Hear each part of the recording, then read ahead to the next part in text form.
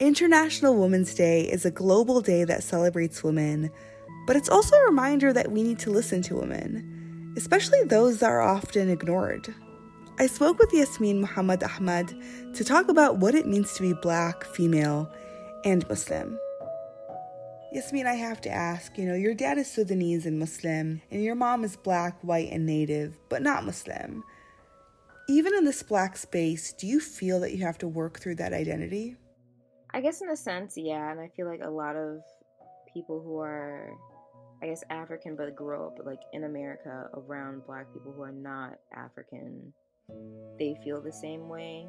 I feel like I've always gone through an identity crisis here. I still go through it at times. Well, I guess even through middle school, I'm not Black enough. I'm not Sudanese enough.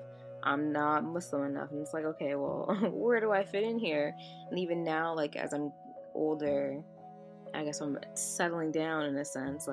I don't feel Sudanese enough, I guess, because culturally, I learned what I know is from my dad, but it's different when you, as a woman, when you learn things from another woman. And then I don't know, I guess sometimes I feel when it comes to being Black in America, I can't really relate sometimes as well, just from certain experiences. But I don't know, I guess everybody's experience isn't the same as well. It's not a linear thing, As a visible Black Muslim woman who wears the hijab, what does International Women's Day mean to you?